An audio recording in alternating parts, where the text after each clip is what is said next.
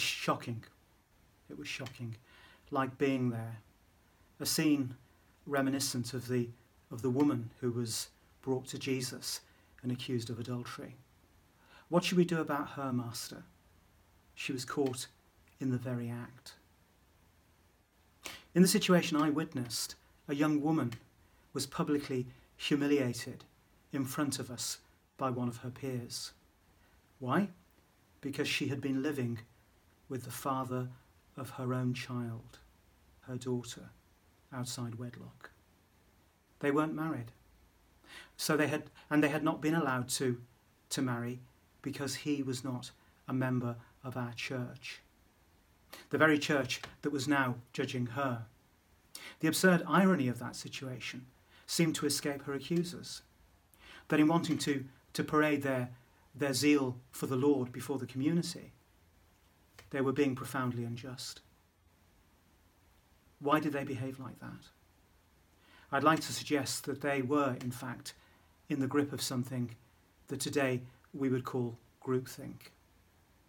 Views of the world and attitudes that they considered to be holy, and by which they dismissed all others who did not share those views. And as far as they were concerned, people outside the group didn't exist. They didn't count. And if they found such behaviours difficult to understand or problematic, then that was their problem, because they were not the elect of God. September the 11th, 2001, and the attack on the Twin Towers in New York. Who would do such a thing? Murdering 3,000 people. What justification led that group of men not only to resolve to commit genocide, but be prepared to die in the process themselves? Were they fanatics, extremists, or freedom fighters? What moral compass were they using? Did they have one? How did they regard the people that they attacked? Whether we agree with their justification or not, just think that again, the men who did that did it in the name of God. They were men of faith, in the grip of a body of ideas, values and beliefs that allowed them to dismiss all others who didn't share their ideology. They dismissed them as apostates, as heretics and unbelievers. But I've deliberately put these two examples together to illustrate an important point. That whether we're talking about a personal tragedy in a house church, or cataclysmic events that led to years of war in the Middle East, religion can be one of the most heartbreaking and dangerous things in the world. That having a zeal for God without knowledge, as Paul says, can be a deeply destructive thing. It was the same group of men who brought the woman accused of adultery to Jesus that then conspired to end Jesus himself. The hypocrisy and the groupthink that organised religion is capable of should never surprise us, as John chapter 11 records. And one of them, Caiaphas, being high priest that year, said to them, "You know nothing at all, nor do you consider that it is expedient for us that one man should die for the people, and not that the whole nation should perish." It seems that the moment religion is allied to a community, culture, or power, it is compromised.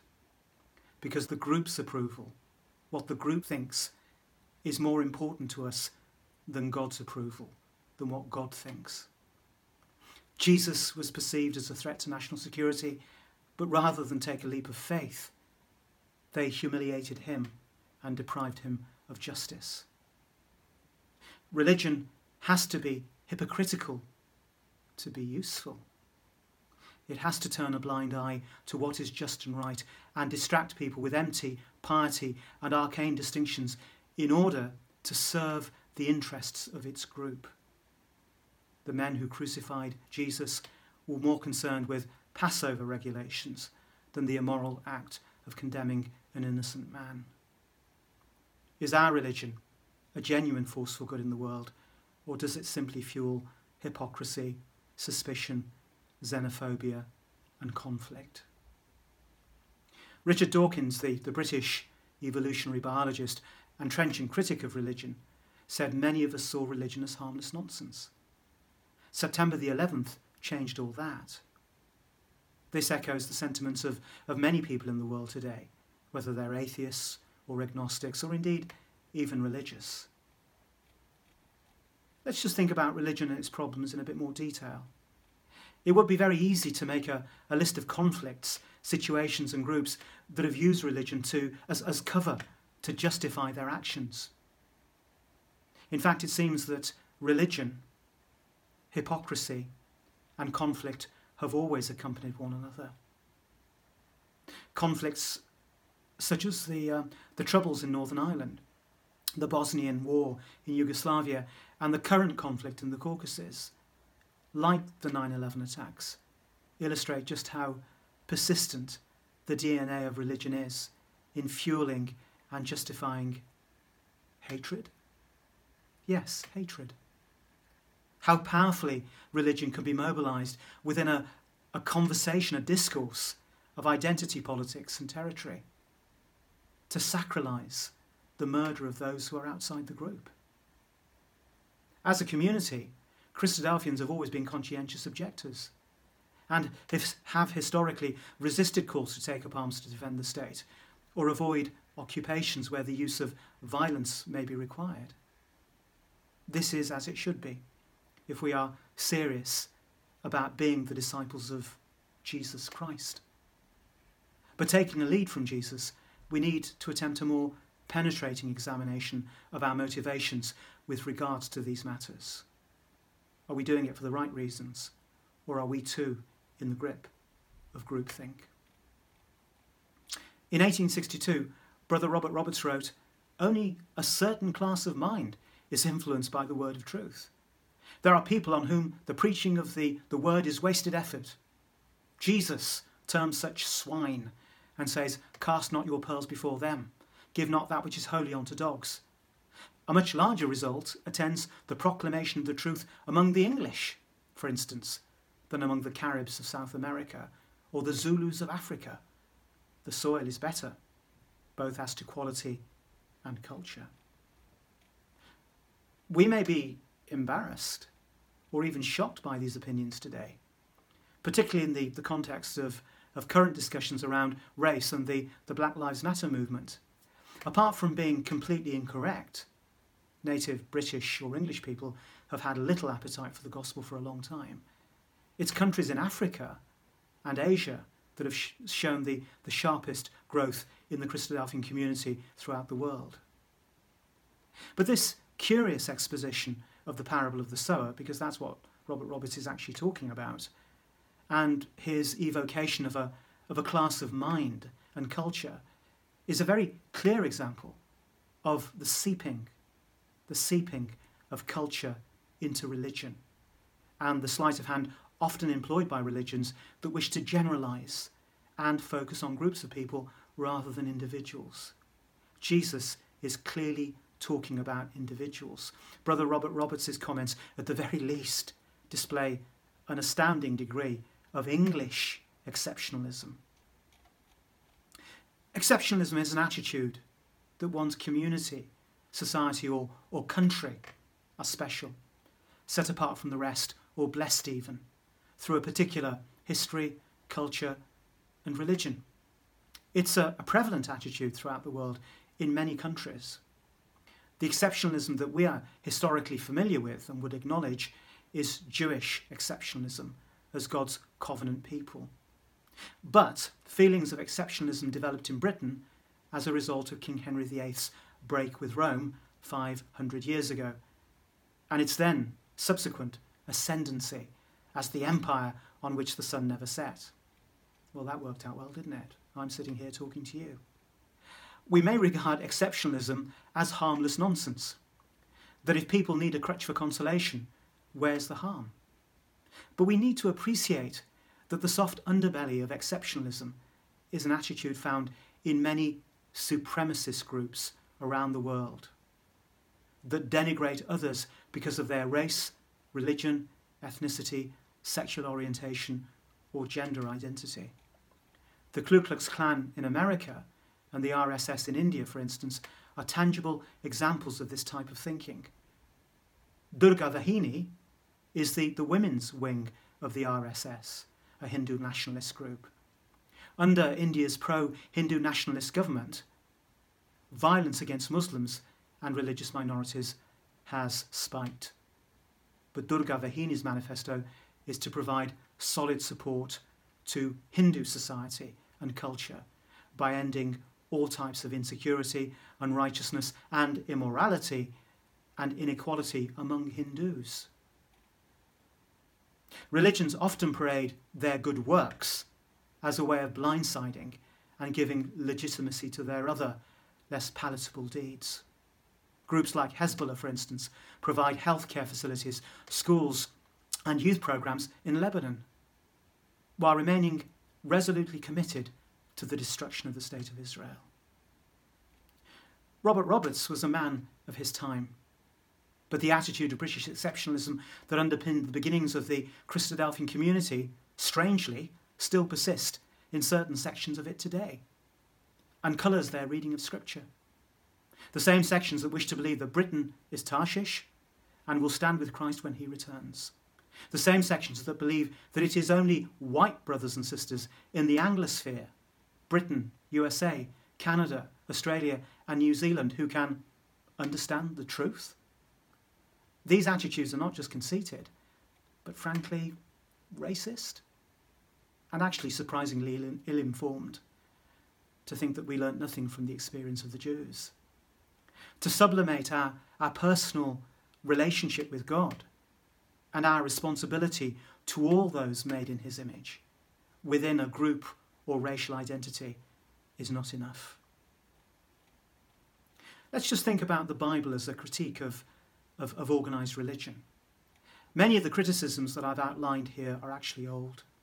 In fact, one could argue that the Bible is in reality a critique of religion with the prophets, Christ and the apostles as reformers. Here's a quotation from the book of Amos from the reign of King Uzziah. Sentiments similar to these can be found in Isaiah, Jeremiah and Ezekiel, and indeed the other minor prophets as well. Amos chapter 5 and verse 21. I hate, I despise your feast days, and I do not savour your sacred assemblies.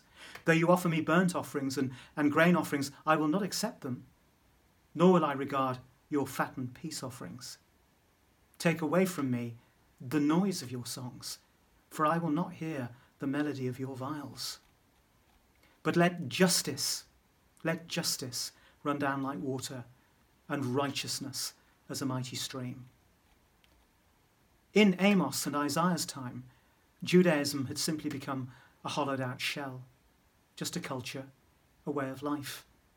The superstructure of ritual, feast days and offerings, hymns and prayers had no foundation in righteousness and justice. No foundation in what God himself actually cared about.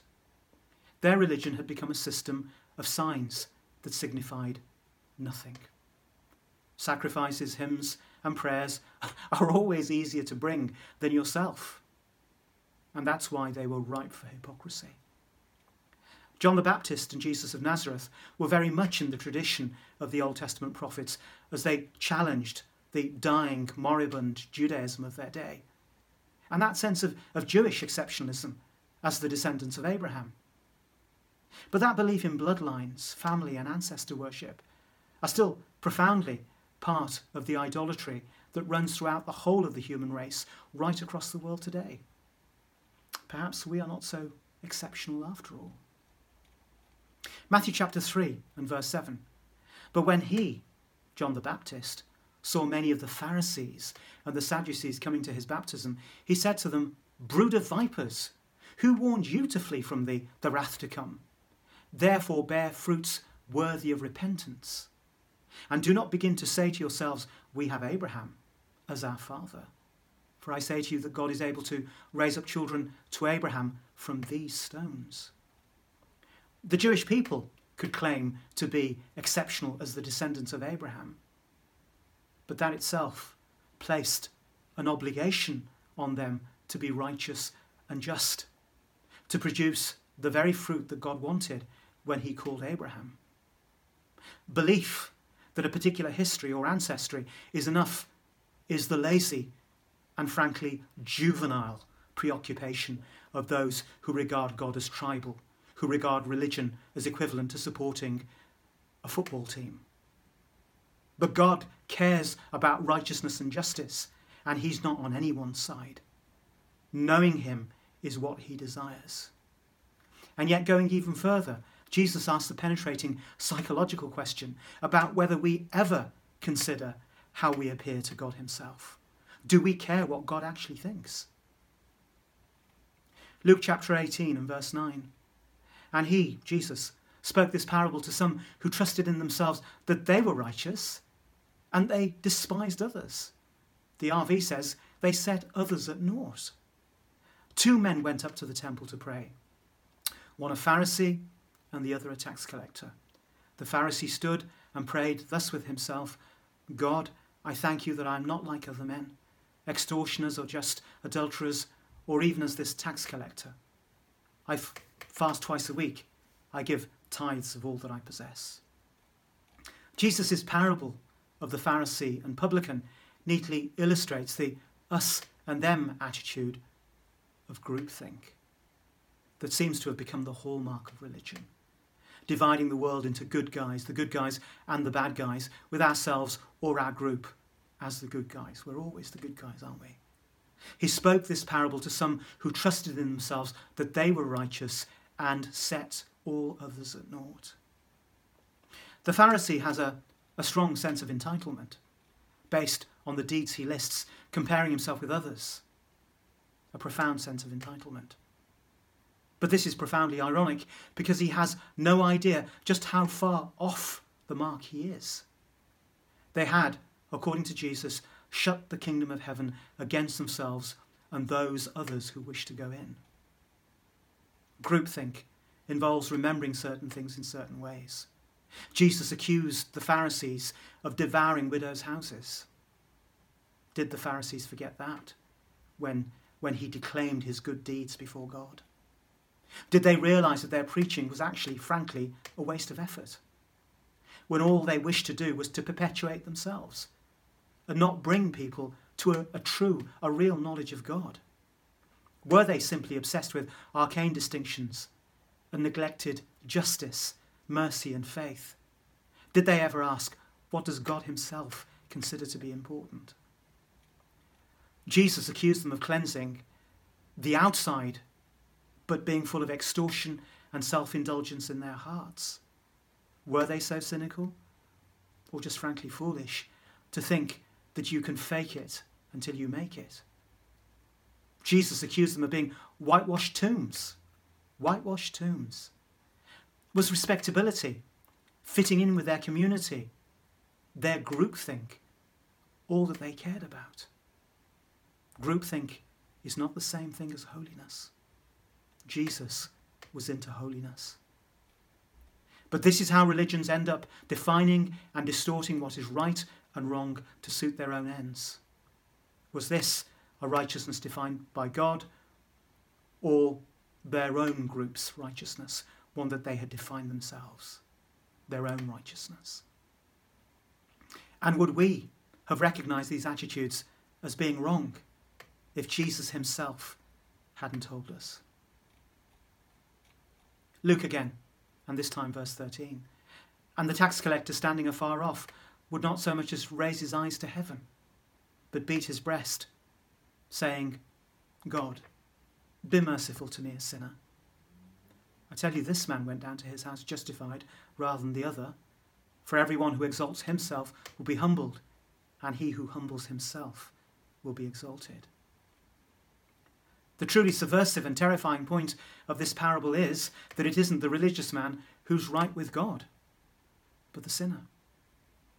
Wouldn't it be ironic, based on this, if we ourselves were excluded from God's approval, only to find that some ordinary Joe, whose life had broken down, had come to God in a state of desperation was actually more acceptable to God than we were. Wouldn't that be ironic? Jesus, beyond religion. It's difficult for us to really appreciate the impact of parables like this in their original context. Jewish society was deeply fractured and divided. Most ordinary people were poor, and they suffered under the pressure of offerings to the temple, taxes to the Herodian kings, and tribute to the Romans. And for that reason, tax collectors were regarded as the lowest form of male life. They were hated as traitors, collaborators, unclean, and extortionary. They were regarded as predators. They were the lowest of the low. But Jesus uses the example of the tax collector to showcase an attitude, the attitude that God requires from us. This is what God wants from us. In contrast to the Pharisee, the publican has no feelings of entitlement, stands afar off as though he felt he had no right to be in God's presence, and cannot bring himself to look God in the eye. And yet, I tell you, Jesus says, that this man went down to his house justified rather than the other. For everyone who exalts himself will be humbled, and he who humbles himself will be exalted. In saying this, in saying he who exalts himself will be humbled, and he who humbles himself will be exalted, Jesus is taking us right back to an attitude that was first expressed in the book of Isaiah in chapter 57. That it is in fact the contrite, the humble, or the poor in spirit. These are in fact the people that God privileges, that God recognises, that God chooses to dwell with. And so, right at the beginning of his ministry, in chapter 5, in his opening words, Jesus announces God's favour towards these very, very people. Blessed are the poor in spirit, for theirs is the kingdom of heaven. The subjects of the kingdom of God are not defined by race, class, sexuality, or gender. They're not identified by what religious labels they wear, but simply by an attitude of complete dependence on God because they have no sufficiency in themselves. They know that they're sinners. There's no pretense with them.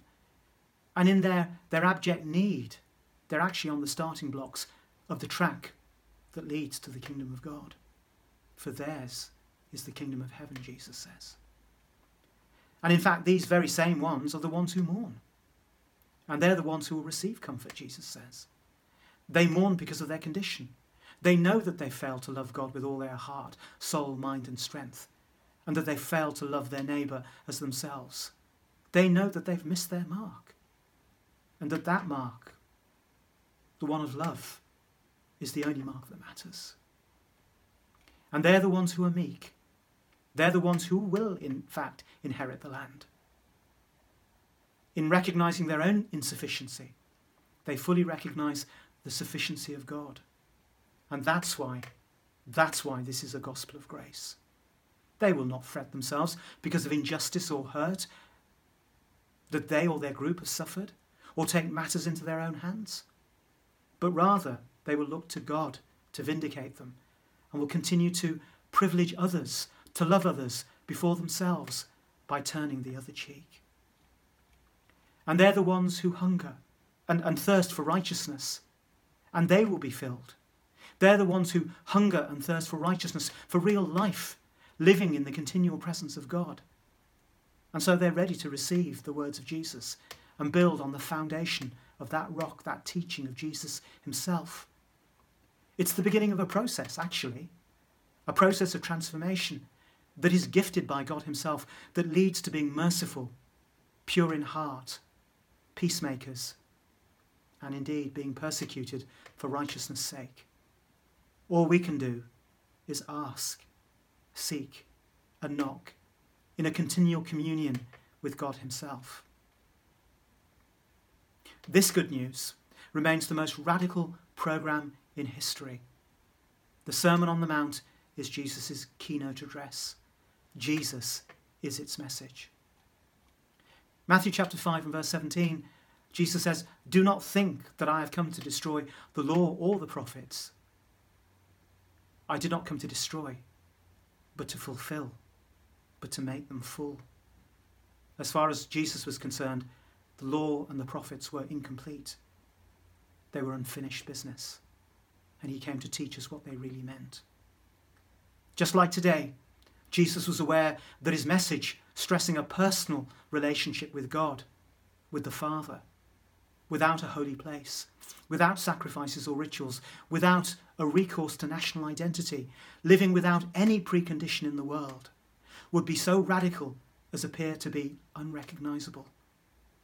And because of that, it was beyond religion. Thank you for listening.